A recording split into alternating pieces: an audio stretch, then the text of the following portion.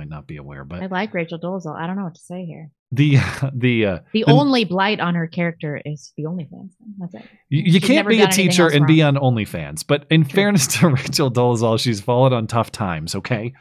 Yeah. No, I don't want to joke around that. You can't do that. Okay, I get it. I'm not saying she was wrongly terminated or something like that. But yeah, your point on I'm not going to subscribe. Let me put it that way. I'm not going to subscribe to the OnlyFans. However, for a woman of her age, she seems like she's taking care of herself. So good for her. That's pretty good.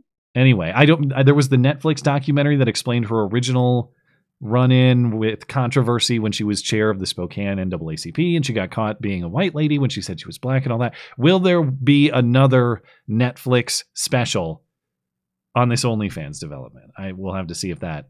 I hope so. I will watch it. She's an amazing artist and a passing black woman, and I, for one, appreciate her contribution to the racial discourse.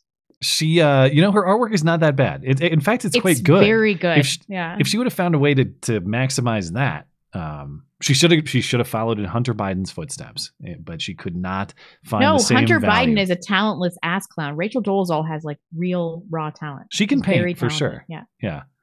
Anyway, we won't discuss that anymore. No Rachel Dolezal nudes or semi-nudes to be seen tonight. More important. Rats. News stories to discuss, like a New York judge fines Trump and company $355 million for their supposed business fraud in New York.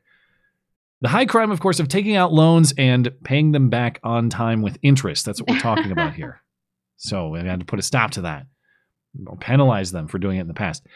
Putin political opponent Alexei Navalny dies in a Russian prison, and everyone who wants Trump to rot in prison similarly says this is very bad. You can't put your political opponents in prison in this way.